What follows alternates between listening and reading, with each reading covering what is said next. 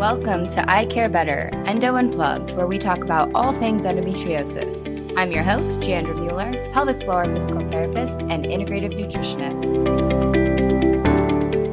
Hello, everyone. Chandra, we love you very much. Thank you for getting involved in this podcast. As a sexual medicine physician, we see lots of sort of associations between neuroproliferative vestibulodynia, provoked vestibulodynia, and endometriosis.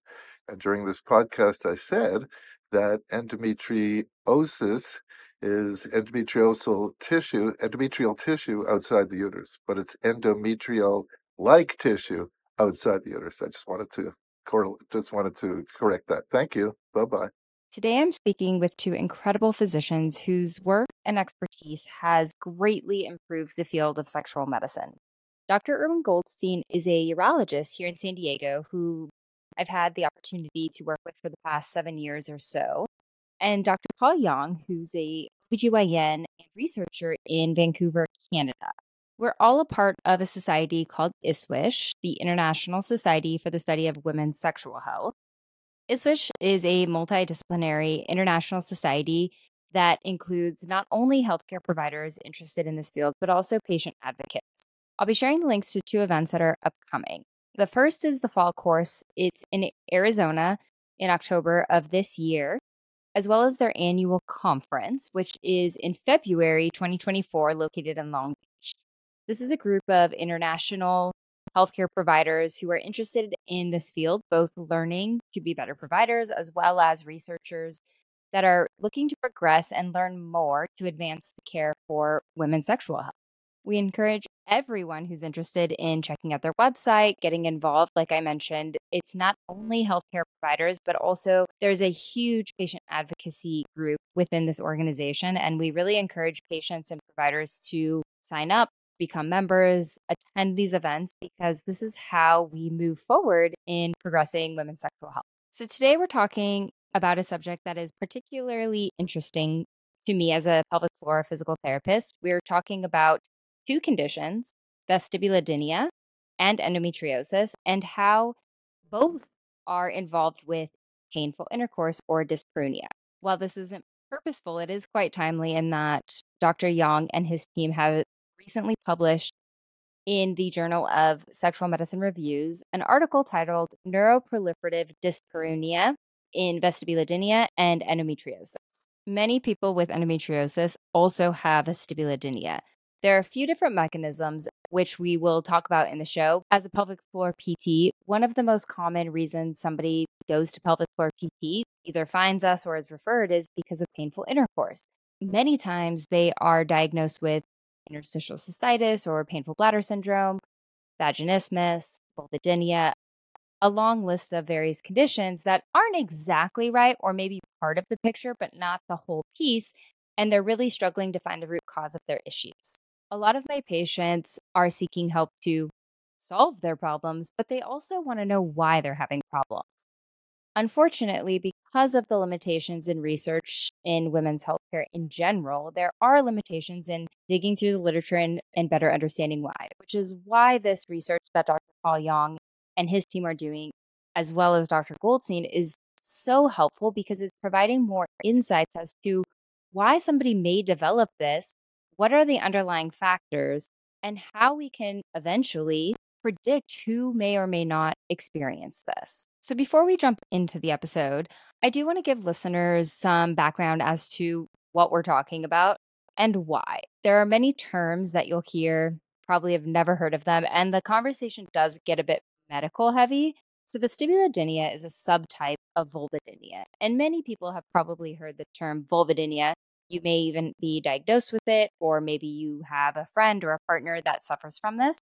Vestibulodynia is just a term to better define the region of pain. So the vestibule is the tissue that's located within the labia, and it's the tissue that surrounds both the urethra and the vagina.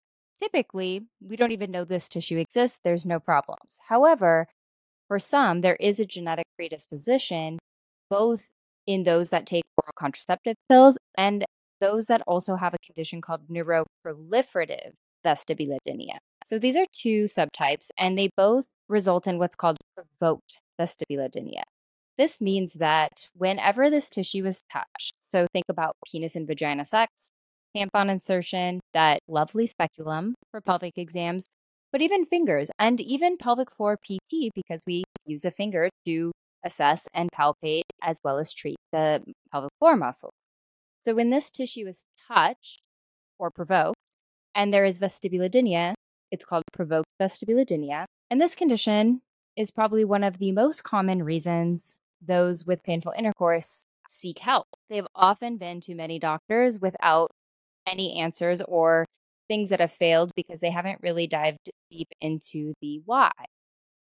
More commonly with endometriosis, I see the connection all the time between endo and vestibulodynia because first line therapies for a treatment, in quotation marks for those people listening, is not a treatment for endo number one, but secondly, in many people can cause an additional issue, which is vestibulodynia or vulvodynia. So this tissue needs hormones.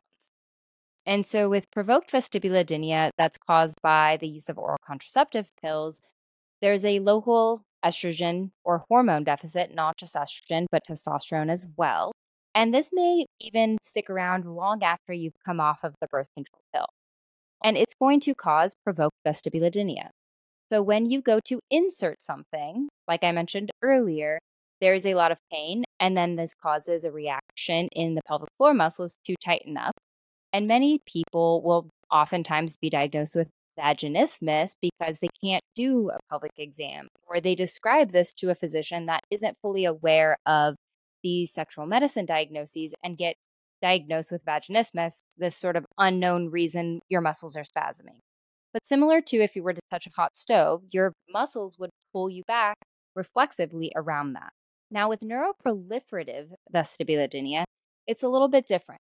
These people still have a genetic predisposition, and some can be born with it, which is called congenital, and some may have had a reaction, maybe to a topical like Monistat, that created an allergic inflammatory reaction where increased nerve endings and even mast cells that now we're finding then cause further inflammation and pretty severe pain. But everything may look normal, which is really tricky for physicians to understand what is going on with you. So there's a few reasons why one may have insertional pain or superficial dyspareunia when we talk about sex. With endo, we talk a lot about dyspareunia being one of the clinical manifestations, but we're referring more to this deep dyspareunia, meaning when the penis hits the cervix, technically it's really hitting probably innervated lesions that are creating pain either in the uterosacral ligaments or the posterior cul-de-sac area, which we will talk a little bit more about in the episode today.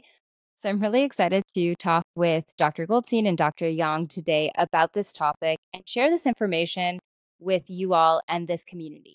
I suspect there are many people out there who actually do have this condition, vestibulodynia, whether it's neuroproliferative or caused by birth control pills or hormone suppression, that probably are trying to find answers and are really having a hard time. We hope this information helps you. Dr. Yong and his team are currently doing some research studies. One is a survey about superficial versus deep dyspareunia. I will share the link in the show notes as well as I Care Better's Instagram page. But for those interested in participating, you must currently experience pain provoked by sexual activity involving insertion of an object, penis, finger, into the vagina, which has lasted for at least 3 months. You have engaged in sexual activity involving insertion of an object, penis, finger into the vagina in the last 4 weeks. You currently have a uterus and both ovaries present. Be willing to answer questions about sexual pain and how it affects your life. Be 19 years of age or older and be fluent in English. So if you meet that criteria and want to participate in his research, please look at the link in the show notes or check us out on I Care Better's social media page where this link will be posted as well. And with that, here's the conversation. Well, welcome. I'm super excited for both of you to come on the show and to share what you are doing. It's incredible for endometriosis. So I want to introduce the two of you, Dr. Irwin Goldstein and Dr. Paul Yong. Dr. Paul Yong is based in British Columbia, Canada, and is an OBGYN, does both research in endometriosis and I believe also surgery for endo. Is that correct, Dr. Yong? Yep, that's Perfect. correct. Yeah. And Dr. Irwin Goldstein is here in San Diego, and I am lucky enough to work with him pretty closely. Not quite endometriosis specific, but has happened to be introduced to endometriosis in a lot of different ways. Specifically, some really amazing advances in the Vestibulodynia population and better understanding of differentiation and new findings that have connected some of the basics of endo research unknowingly to this condition. And the two of them are part of ISWISH, which is the International Society for the Study of Women's Sexual Health. I was first introduced to Dr. Yong because of this amazing lecture he gave with neuroproliferative dyspareunia, connecting some subtypes of those with endometriosis who also have this specific type of vestibulodynia. So, can you both talk about a little bit about your practices, what you do, what your role has been in endometriosis? Paul, why don't you start? Sure. Okay. It's So, age before beauty. um, so yeah, OBGYN, and I did a fellowship in endometriosis, pelvic pain, and advanced laparoscopy. And I work at the Referral Center for Endometriosis in the province of British Columbia. Most of my time is spent in research. And early on in my career, I got interested in why my patients with endometriosis, some were experiencing dyspareunia and some were not. And I was so glad to get in contact with an organization like ISWISH that I was interested in that topic. And we've continued that research over the last decade or so. So Paul was the scientific program, either I guess chair and co-chair initially, and he put together the amazing discussions of these topics at ISWISH. So we're very happy to have him on board. Very much so. I think your lecture at the 2022 conference was Friday at like 5 p.m. And I remember telling Stephanie and Josh and Lisa, I was like, all of you better stay for this lecture. And it was so great. They were all texting me like, Jandra, this is what you've been talking about. I was like, I know this is so incredible. So Dr. Goldstein, how about you? What is your background in treating patients with endometriosis? So I am a urologist, interestingly enough, but I've actually never practiced urology. So sad. I got interested in sexual medicine primarily for men at the beginning of my career. And then in 1998, when Viagra came out, as lead author of the New England Journal paper, we were besieged by countless phone calls to our office, but they were all women. The vast majority of the phone calls were women. And it was very apparent to me that what we had in urology, which was a track studying the sexual dysfunction of men primarily, there was no parallel track in the profession that Paul's in. There was no GYN sexual medicine track that was so popular in urology. So it became evident that we would start ISWISH. It wasn't ISWISH at the beginning, but it ended up being ISWISH. So in 1998, it's 25 years, which is kind of cool, of this group, because we needed something to propel the knowledge. So within the subgroup of the knowledge of women's sexual health is the condition of endometriosis. So we as sexual medicine doctors see women who have difficulty with having sexual activity because of severe pain. There's kind of an entrance version to the pain and a kind of a thrusting version to the pain. And in general, the thrusting version is primarily an endometriosis one. The uterine tissue that's growing, the endometrial tissue that's growing outside of the uterus, endometrial like tissue, i.e., the definition of endometriosis, ends up being on a ligament that holds the vagina in place, called the uterosacral ligament. So as during the thrusting of intercourse, the cervix is moved, the uterus is moved, the ligament is stretched. It's consisting of these nerves and mast cells that I didn't even know existed until Paul showed us the lecture. And so ironic that we in the other side of dyspareunia, the entrance version, see countless women who have entrance pain due to nerves and mast cells. So here you go, the commonality of nerves and mast cells being at within the tissue of the opening of the vagina called the vestibule, and the nerves and mast cells being within the sort of abnormal uterine lining tissue outside the uterus, the endometrial tissue, having the same condition. There's some research that has to link them. By the way, while we're on this topic, and this is the free flow problem that I'm going to have today, we That's looked okay. at we looked at a group, 65 women who had uh, um, special staining done on their excised vestibular tissue. So we know they have this condition where they have too many nerves and mast cells, and just keep it in check. That's what Paul found in the endometrial tissue. We also found they have higher prevalence of irritable bowel syndrome, of asthma, of chronic sinusitis, of other conditions for which mast cells are really critical in the pathophysiology of the disorder. So he's seeing endometriosis. I'm seeing vestibulodynia, but they're broader in a larger mast cell disorder. That so I didn't tell you this, and I haven't. Paul doesn't know this. We looked at the 65 patients, and 63% have histories that have other mast cell disorder issues. Mm. That I was shocked when we got those data. Who knew? I thought we were just isolated vestibular problems, but boy, oh boy, we're in a larger dimension of a larger problem.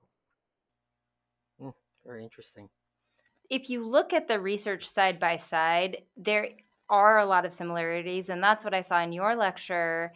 Was you broke it down so nicely and kind of side by side looked at, I think, some genetic predisposition, some of the inflammatory markers that are coming by. And what we do know is that not everybody that has endometriosis has the same symptoms. It's very Mm-hmm. heterogeneous. And I think that's where your work in phenotyping came in. Was we need to start looking at this kind of in different ways, and some lesions are not as innervated as others, but specifically in that posterior compartment of the pelvis, it tends to be correlated more to things like deep dyspareunia, pain with deep thrusting, but that could be also, speculum exams, fingers, tampon. Well, maybe not tampons so much. Things that are deeper inside versus entrance is fine.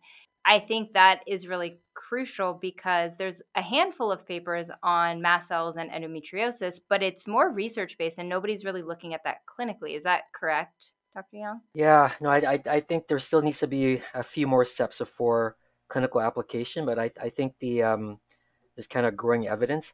At that time of that lecture, I think I talked about this genetic polymorphism in nerve growth factor, which induces nerve growth in vestibulodynia. And actually, just recently, there was a huge meta-analysis for endometriosis genetics, and then interestingly, nerve growth factor was one of the 42 loci in terms of inherited risk.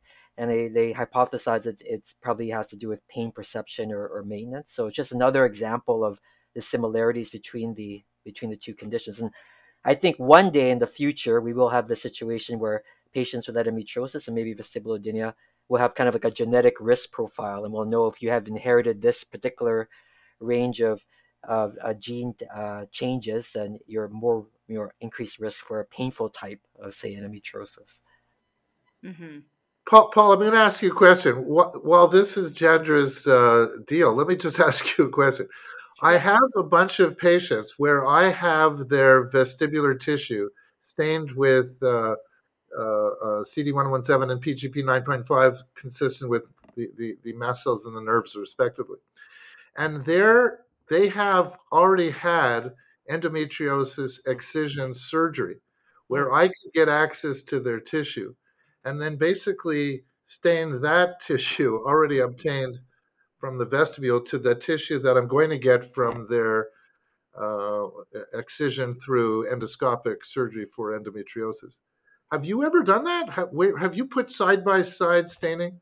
Has anyone No, ever done that?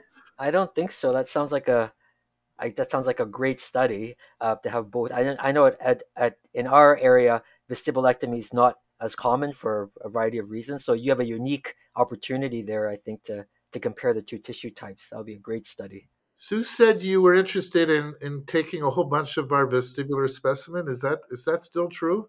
Yeah, yeah, I think I'd like because I think when it comes to looking at nerve growth, having the same standardized way of looking at the nerves, I think is important. So I was thinking we could take endometriosis samples and then vestibulectomy samples or biopsies, and then use the same standardized antibodies and techniques, and just make sure it's everything is as standard as possible.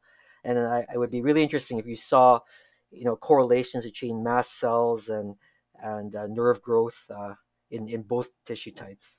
So we've stained our vestibular specimen, not the endometriosis specimen, but the vestibular specimen for CD117 mast cells and PGP9.5 nerves, but also with calcitonin gene-related peptide and nerve growth factor. And we did it in a way where the sections are next to each other. Mm, So the nerve growth factor really correlates well with the mast cells, and the calcitonin gene-related peptide correlates well with the nerves. You can actually in co-localized staining. So we're seeing the same nerve growth factors. So yeah. I think yeah, there's this amazing commonality. 20% of our population had both, and I think it's actually going to be way more than that as we get more and more. Can't diagnose endometriosis. Paul, you should comment on this for the listeners. There's no blood test, there's no x-ray, there's no ultrasound, there's no imaging. It's so frustrating. The only way to do this is through endoscopic examination. Yeah, yeah. I mean, ultrasound and MRI are getting better, but a lot of groups are trying to get, that blood test as that holy grail. But I think there's quite a few promising examples, but I think it's always the external validation. I think that always is difficult, but maybe one day there will be a blood test. Yeah, there's some people doing some various testing currently. There's like a tampon study where they're looking at different blood markers and menstrual fluid and menstrual blood. But I think we have to start somewhere, right? So we might pick out one factor and build on that for research to build a bigger picture of what that looks like and what everything is looking at, because they may have these biomarkers, but it's the epigenetics of things and the inflammatory markers that can trigger these inflammatory cascades and gene expression. So, Yeah. I want to bring up a very important point that non-surgical management of endometriosis with agents that deprive people of critical hormones. I just want to come against it in a very public way. It's awful. It's just awful therapy. What you do is you generate a new problem by treating the endometriosis, maybe not even successfully, but by depriving people of essential hormones, which is the strategy. You get bone disease, muscle disease, you get fatigue, symptomatic things. But oh my gosh, you introduced yet a new dyspareunia problem. There's a condition called hormonally mediated vestibulodynia. It's extremely prevalent in those patients who choose medical management. I beg those in the audience listening to this, consider the diagnostic endoscopic examination. This is a surgical disease. You know, the irony that we're talking about is neuroproliferative vestibulodynia having similar findings in endometriosis. They're both surgical diseases. And why are they both surgical diseases? Because they have too many blessed nerves in there. How do you get rid of the nerves? You can't magically yeah. go away, nerve. You can't do that. So I don't know.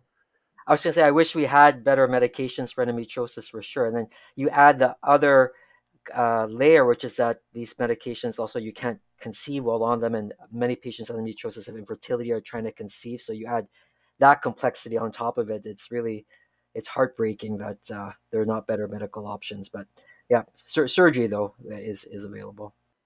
I'll give Yeah. you an example of a cool future therapy.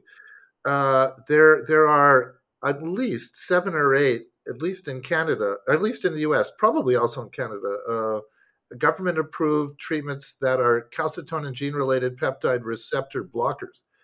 And it's probable that a lot of the pain in endometriosis is in part due to the neurotransmitter calcitonin gene related peptide.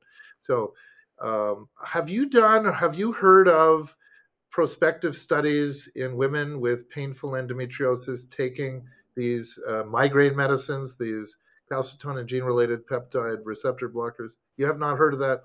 I haven't, at least with last time I looked at it, but it would seem to be a prime candidate because they're already approved for migraines. So, yeah, And they're approved in Canada, correct? yeah, yeah, yeah. Perfect. All right. Someone has to do this research. I think we'll do Yes. this together with Chandra. Yes, yes, please. I think one of the problems too is that the research has not been very focused on endometriosis in the past, and I think in the last 5 years or so it's really ramped up and people are looking at different factors. It's such a minuscule thing that they can measure because you have to do it one step at a time. You have to isolate different factors, and it's probably similar to different mast cell conditions where there's probably several triggers that can turn these gene expressions on and create the inflammatory cascade. I've seen recently with some of these articles being published, they get kind of bashed on a little bit, saying it's not good research because it's not necessarily promoting excision surgery, and that's not really the full picture because we have to start somewhere to isolate to better understand what these triggers are, which can then direct future treatments that are not just surgical. And surgery is probably never going away, just like with neuroproliferative vestibulodynia.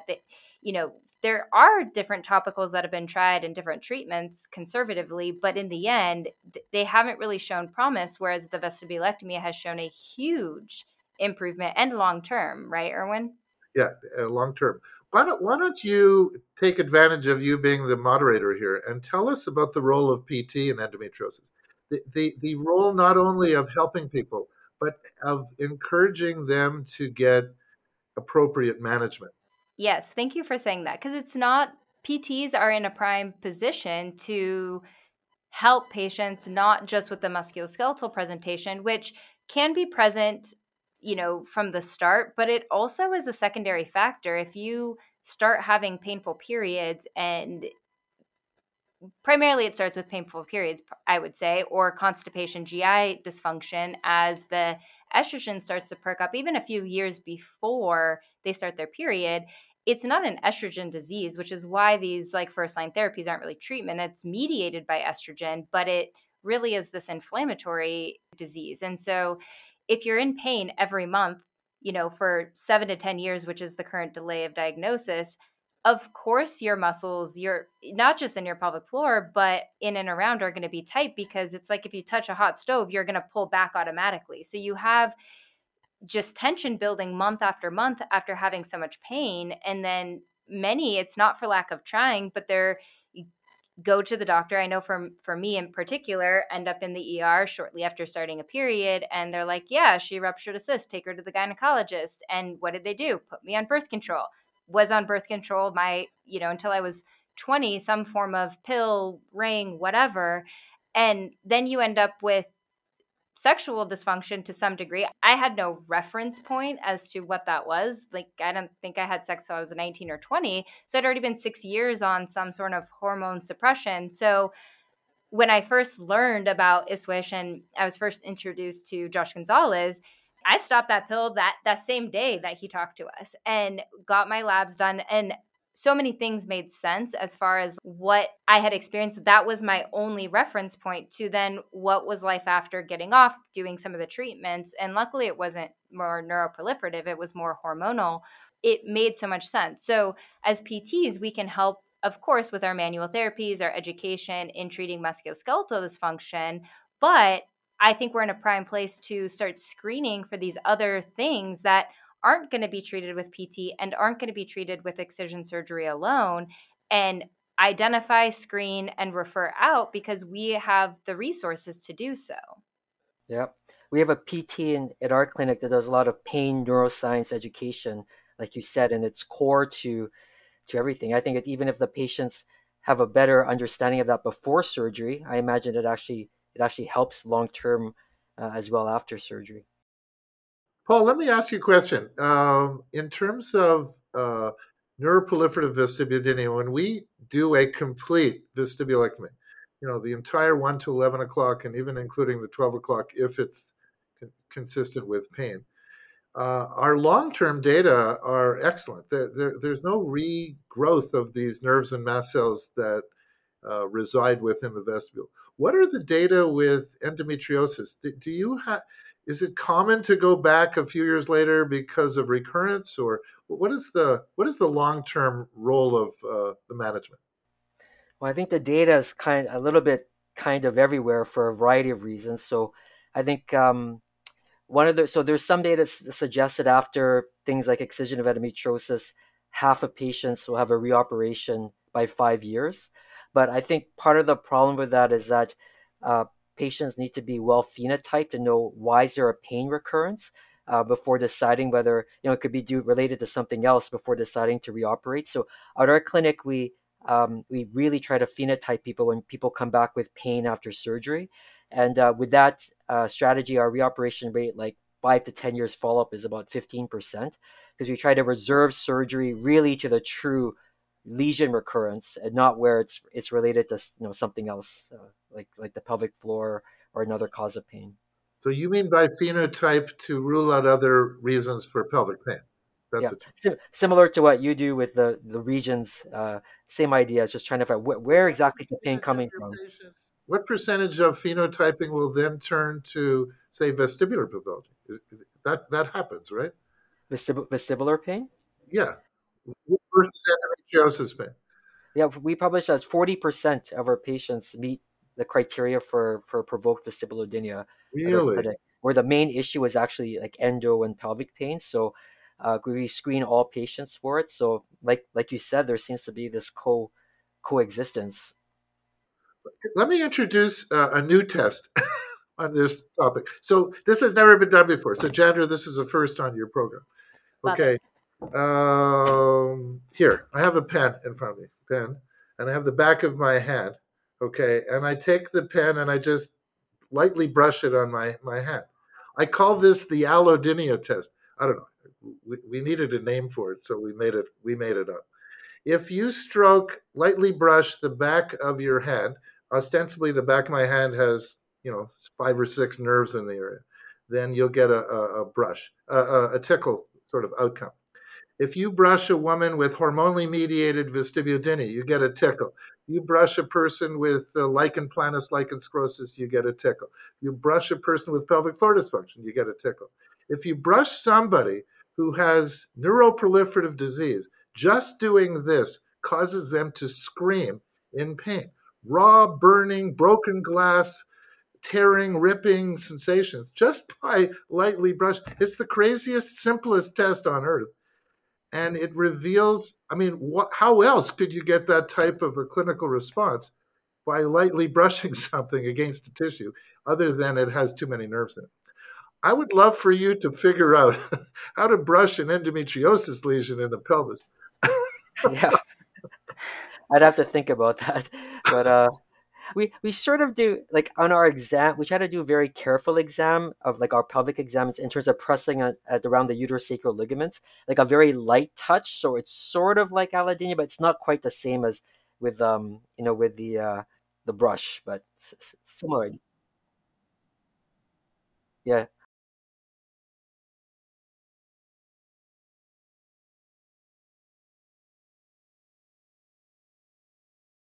Mm,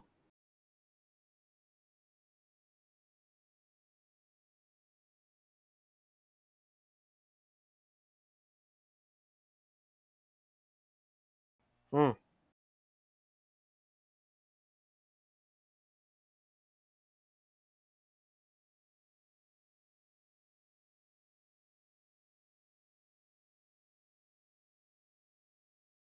Yep. mm, Yeah,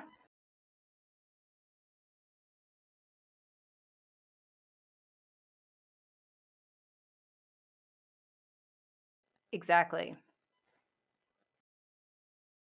Yeah. And another similarity too, as far because you were asking about the role of PT in this population, this kind of relates, but similar to somebody undergoing surgery for endometriosis, depending on many factors, but healthcare, like Canada's healthcare is different than the US healthcare, but also if you land in the right surgeon at the right time, and that surgeon is very much like, yes, you probably have endometriosis, excision is the way to go. They may do surgery right away, where other doctors may spend a year doing management of all these other pain generators so that they have a better outcome. So similar to those undergoing undergoing surgery for neuroproliferative vestibulodynia, when they come out of surgery, how amazed are they when they do that? And they're like, I don't believe that there's no pain.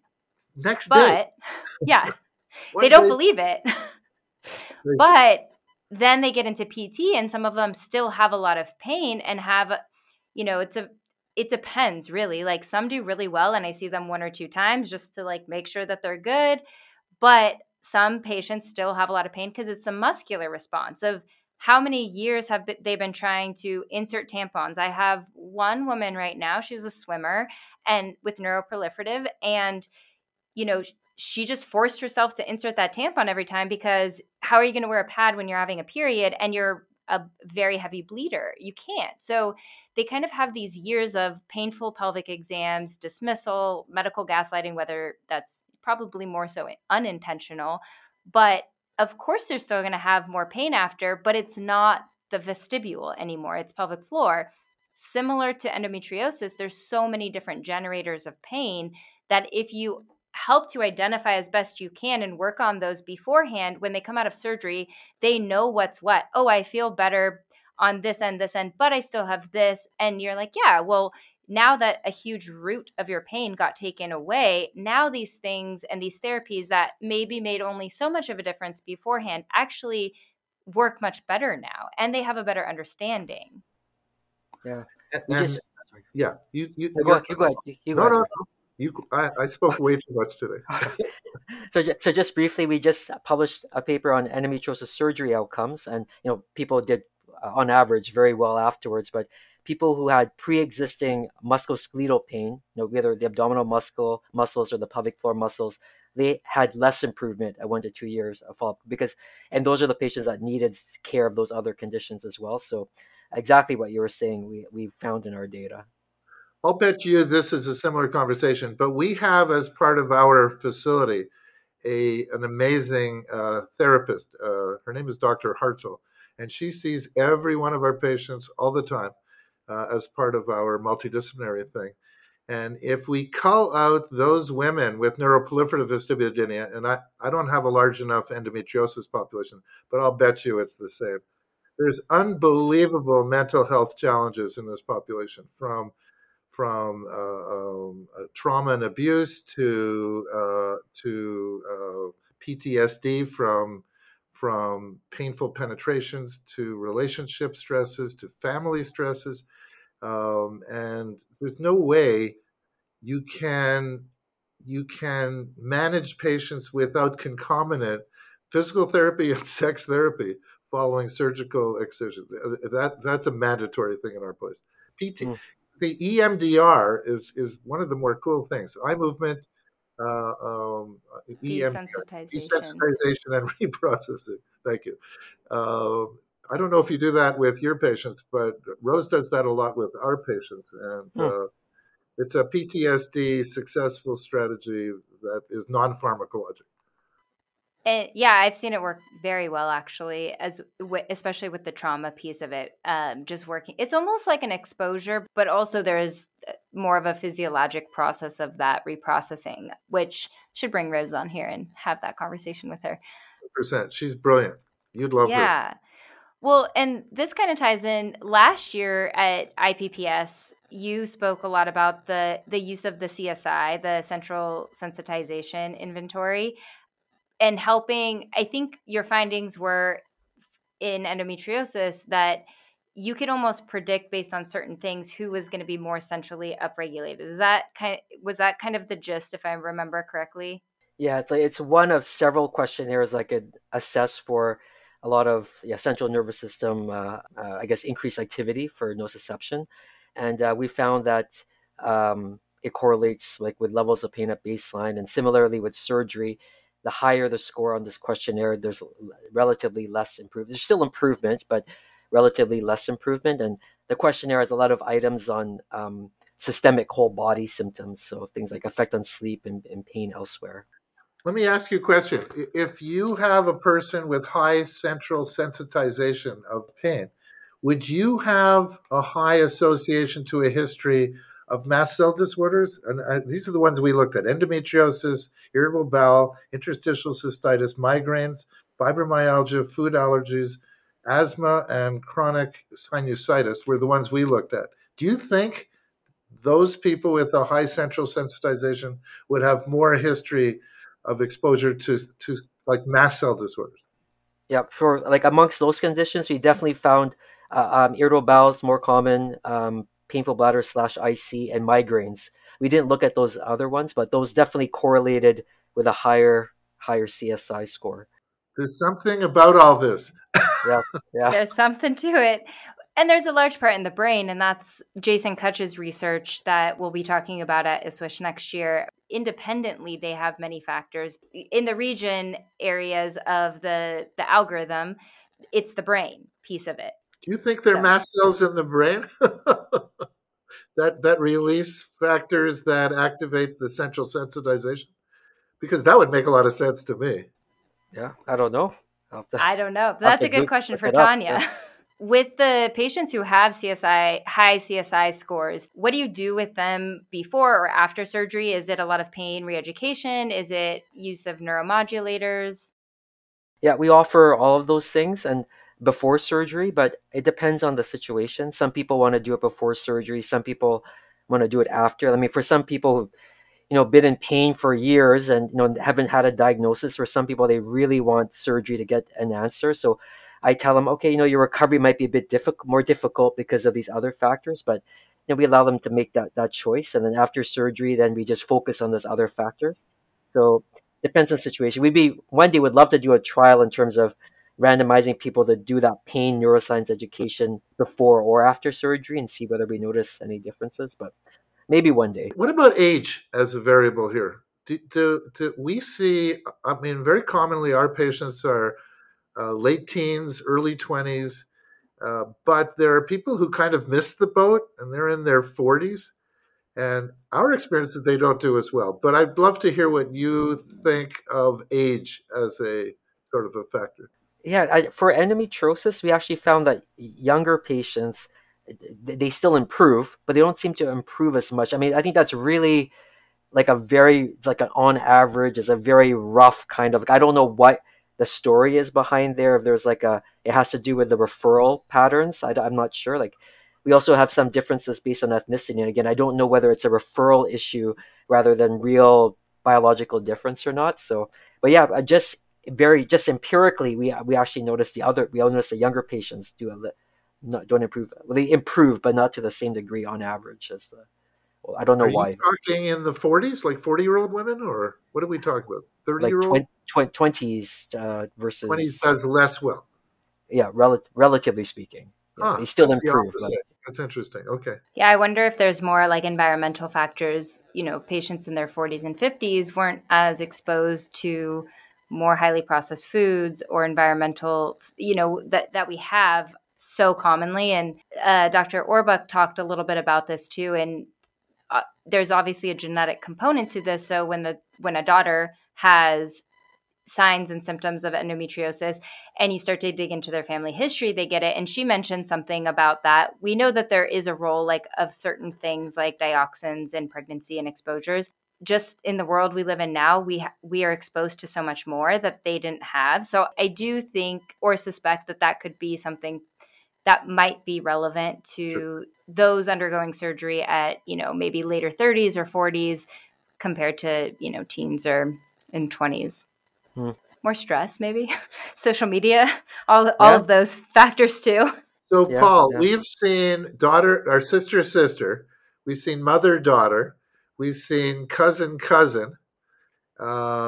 with in the same families have the need for neuroproliferative Hmm. vestibulodynia surgery. What about your experience with endometriosis? Same kind of thing? I think anecdotally I've seen it, but we haven't looked at it systematically. But I imagine there would be a similar thing. Like, here's a good example. I had a diagnostic lab. I knew what I was getting into. It wasn't with a specialist. I wasn't convinced that it was endo. So then after, it was like, excise anything you see, but just take a lot of pictures, knowing like I can take this to a specialist, but I just want to see what's going on. And that's what happened. We didn't see anything. Left uterosacral was kind of interesting. We took a biopsy. They took some fluid that had remained in my pelvis. I did a month of transvaginal ultrasounds to look at this fluid that I was like, hey, could this be it? And sure enough, actually, that's where the endometriosis cells were found. My first excision surgery, my mom was there and she's like, oh, did I ever tell you why I had a hysterectomy at 31? No. That would be helpful information. She's like, after your sister, I just was bleeding a ton and like big clots and there was a lot of pain. And so they just removed my uterus and I was fine after. Did they say anything about that? She's like, well, they said it was probably double the size of a normal one. I'm like, that's probably adenomyosis. I was 31 when that happened. Great information to know at 13 when I'm going to the ER. Yeah, I've definitely heard a similar thing. Yeah, when people dig into their history and there's something, there wasn't like don't have the formal name, but it sounds very suspicious. Yeah. We see that with tampon use. So, you're 11, 12, 13, you're at your menarche, and you try to control the bleeding with the tampon, and you can't. And the mother would say, well, I couldn't do it either. Yes. Is that you didn't teach it well, or was there actually pain? They just didn't know the information we have now. I want to break down a little bit and connect this for people that don't know what vestibulodynia is, because I think that there's still a lot of people that don't know. So we have a few different types of vestibulodynia. We have hormonally mediated vestibulodynia that happens often after medications to suppress hormones like birth control pills or aromatase inhibitors or things like Lupron and Orilissa. We've seen this. So that's one type. And of course, first-line therapies for endometriosis are these drugs. Though they don't really treat it, they can manage symptoms for some. But then there's another concept of neuroproliferative. Can you explain that a little bit better so people understand what the heck we're talking about with all these big words? So the vestibulodynia is just a classic crazy medical term. The word dynia just means pain. So, if my chin hurts, that's chinodynia. So vestibule is just a anatomic location. So it's pain in the vestibule. So there's an algorithm that sort of helps us understand. So there's inflammatory reasons, so vaginitis, desquamative inflammatory vaginitis, there's candidiasis. So there's an inflammatory construct. There's a dermatologic construct with the lichen sclerosus, lichen planus. There's neurologic ones, pudendal neuropathy, and even going higher up the chain to the cauda equina, sacroradiculopathy. Then there's, of course, what you do for a living, the pelvic floor physical therapy area. And then there's the provoked versions, where you have it throughout the entire vestibule, and it happens when you press on it. And then we've added a new layer with this sort of tickle thing. In the provoked vestibulodynia, we can now separate A from B, which really hasn't been done clinically before. So that's kind of a cool thing. So vestibulodynia affects relationships, affects self-esteem, ego. It's a big thing. There's a lot of people in the U.S. around the world who have this. Another form of vestibulodynia, of dyspareunia or painful intercourse would be, of course, the endometriosis, where it's not just the entrance, it's more as you're in, it's fine to go in. It's just really difficult to move and thrust well during sexual activity. So, yeah, it's a specialty of medicine, and I think some of the problems are when patients go to providers who aren't sort of focused in on this. They often get a thing, well, I don't see anything, must be in your head, have a glass of wine. This medical gaslighting that you brought up, it's really genuine, it's really real. I just wish that if doctors just don't know something, to say, hey, I'm good at this, but I'm not really good at what you have. Let me find you a specialist, or let's look together to find somebody, rather than giving you wrong advice. It's just so sad that providers aren't ready to say, I just don't know. Yeah. You don't know what you don't know. And if you don't understand something, you can only make conclusions with the information that you have. Right. Excellent. Yeah, and dyspareunia is one of the main clinical manifestations of endo, but I rarely see it broken down into deep versus superficial. And so I think it does a disservice to those saying, yes, I have that and I have endo. Why isn't my dyspareunia better now? Well, that's because it could be superficial or it could be deep.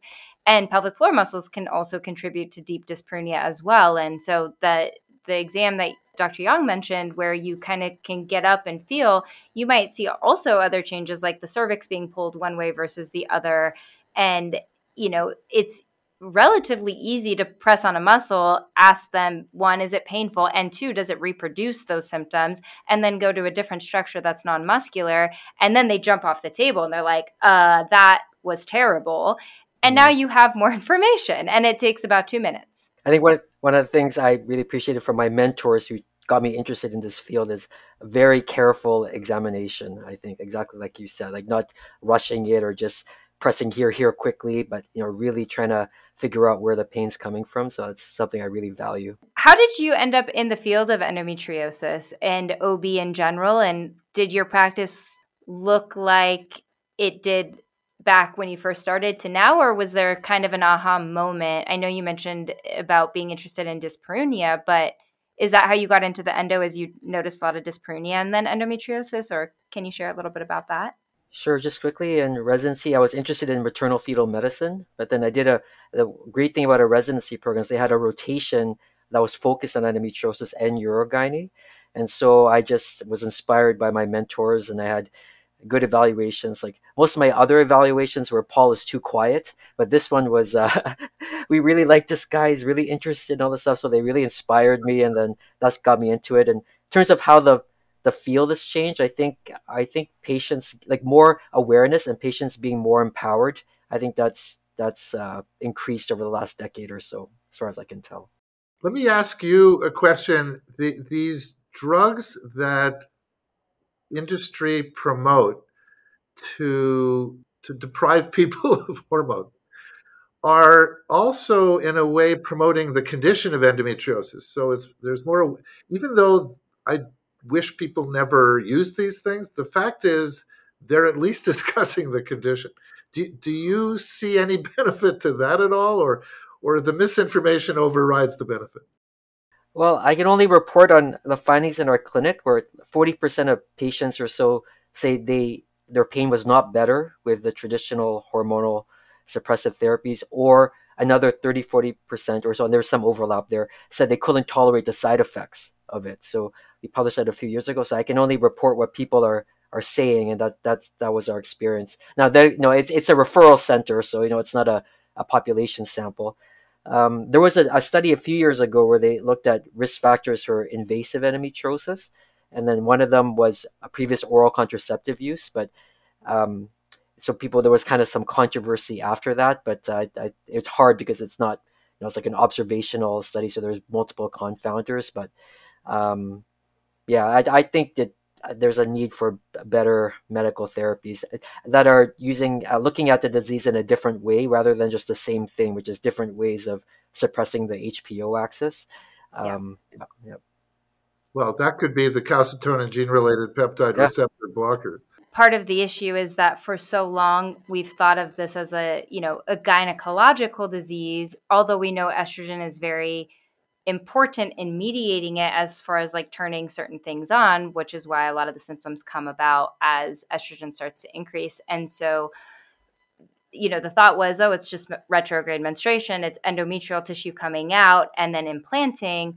But what we now know more of, like, this tissue is different than the endometrium. There's a lot of similarities. So the definition has sort of changed and shifted to endometrial-like tissue. It's not quite the same as endometrial tissue. And there's been, factors that there's certain gene factors or certain factors they've seen and researchers have noted on, like, there's cellular adhesion molecules that are more present in those with endometriosis that allow like this invasion into the tissue, among a number of different cytokines that are released, interleukins and TNF alpha. And I'm very interested in what you were talking about with the calcitonin gene-related peptide. CGRP. Yes. And so when you have researchers, I think, looking at this from a menstrual disease and refluxed endometrial tissue, you're going to treat like, well, how do we suppress the estrogen? How do we do that? And so for so long, our basis of the understanding of the disease was missing some crucial factors. So a lot of these treatments have been aimed at just kind of identifying sort of the wrong thing or without all the information. But now we're starting to know that there's more to it. We have to understand more about it before we can generate more treatments for it, right? Paul, have there been studies of people getting uterine biopsies, so endometrial tissue that resides in the uterus, and the endometriomas that you remove, and looking at differences? Has that ever happened?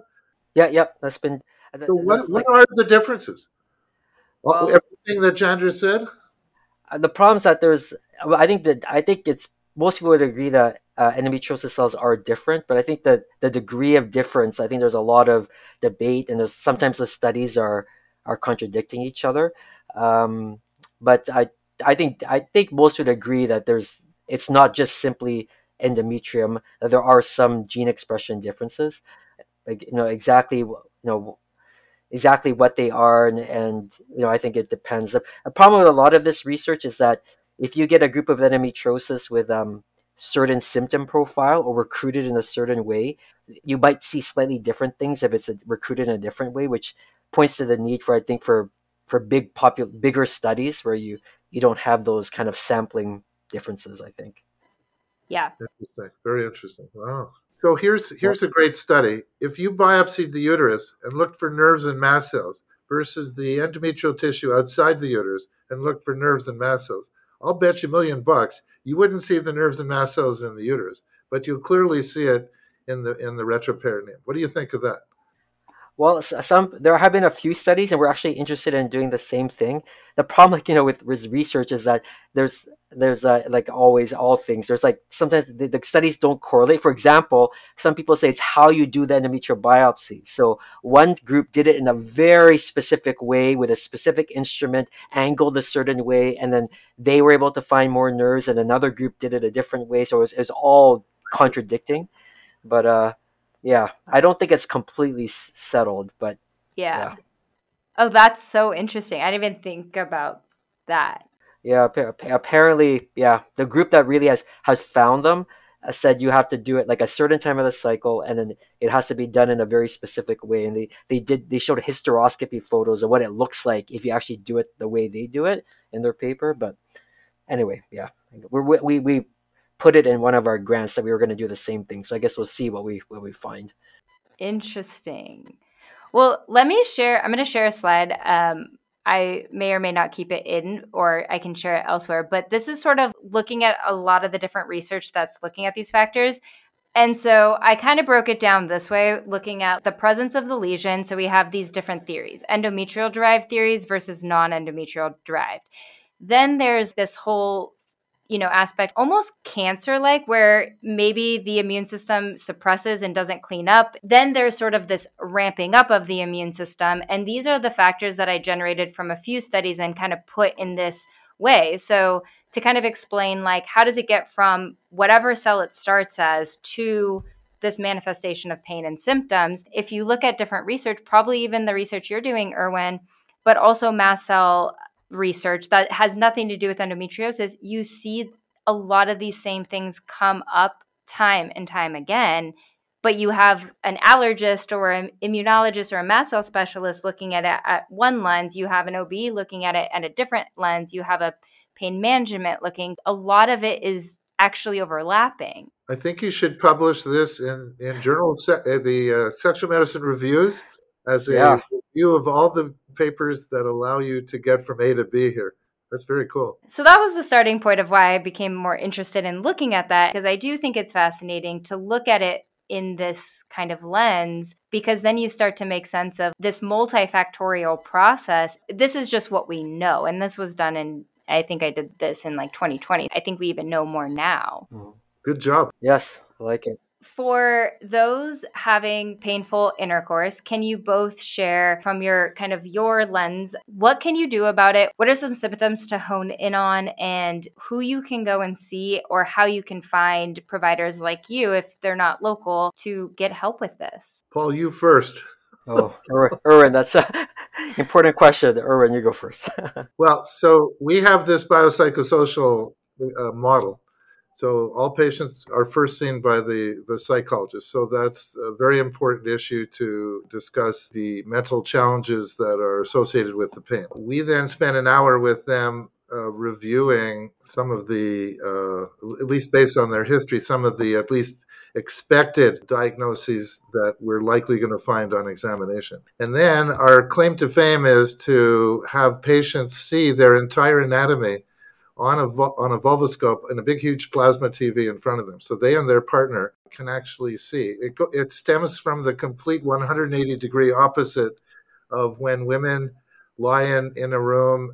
There's a sheet above them. They don't get to see the examiner. The examiner leaves. It's just the most bizarre, antiquated system. When I grew up, when I did my rotation in GYN, you couldn't get in the room until the nurse allowed you.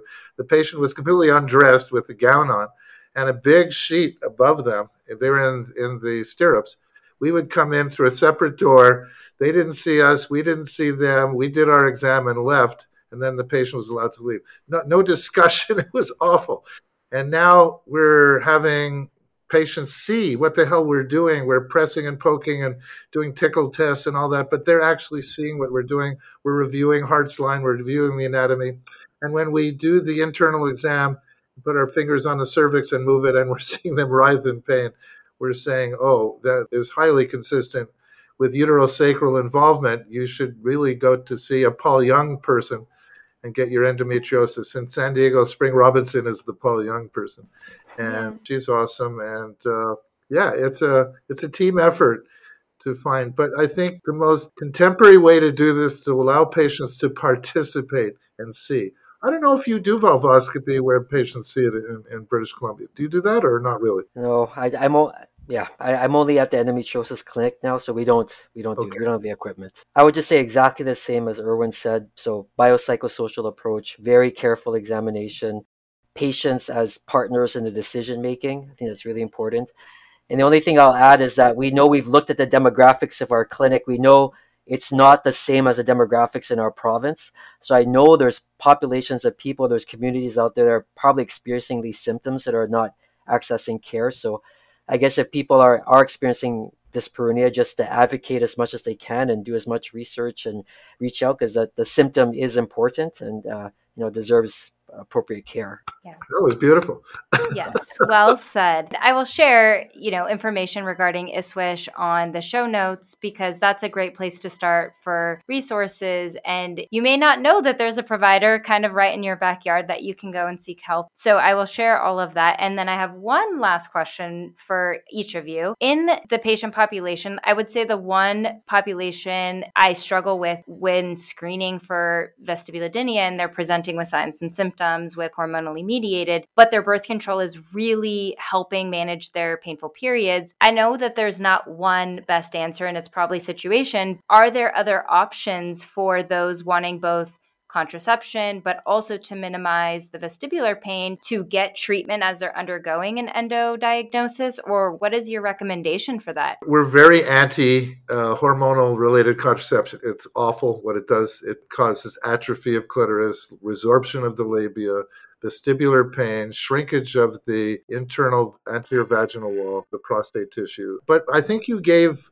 a different scenario. We're looking at not liking people on chronic birth control pill management. You're talking more of an acute situation where it's likely to change once the surgery, excises the tissue. See the surgeon who does the excision. That's the treatment. Awesome. And then for you, Paul, I know you're recruiting for some research. I don't know if that's just specific in Canada, but you're doing a questionnaire. You may have mentioned the questionnaire, the DSDQ. Can you talk a little bit about that and who can participate in the study? So thanks. Yeah, so this was funded by a Canadian grant focused on patient-oriented research, and it arose when we realized that when physicians or clinicians were sometimes saying deep versus superficial pain with sexual activity, sometimes the patients had a different concept of deep and superficial, and then it was affecting the communication. So with Caroline Pucal at Queen's University, we've developed a patient-reported outcome questionnaire that helps patients and clinicians be on the same page in terms of anatomically where they're feeling the pain. And so we developed it with patient partners and clinicians, and we'll submit it to publication. And we're now working on the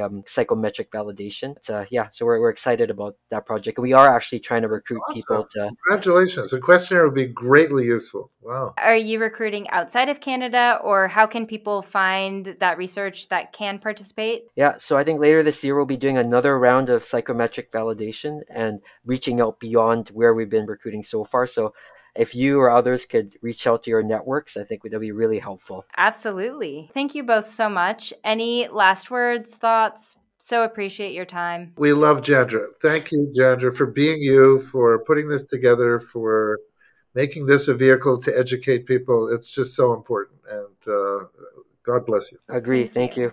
Some things you said set off light bulbs in my head, so I'm going to remember them.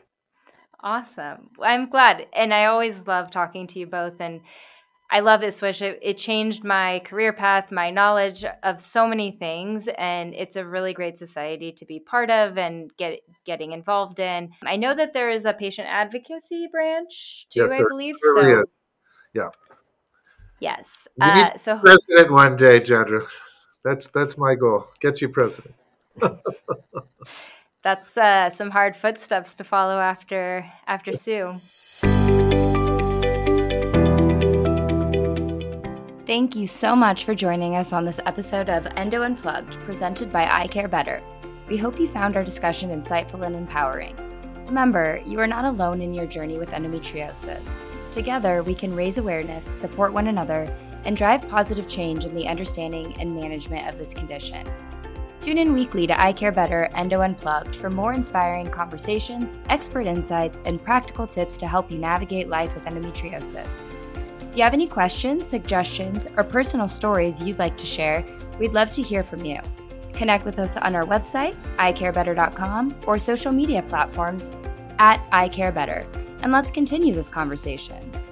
Don't forget to subscribe and leave us a review on your favorite podcast platform. Together, we can make a difference for those living with endometriosis.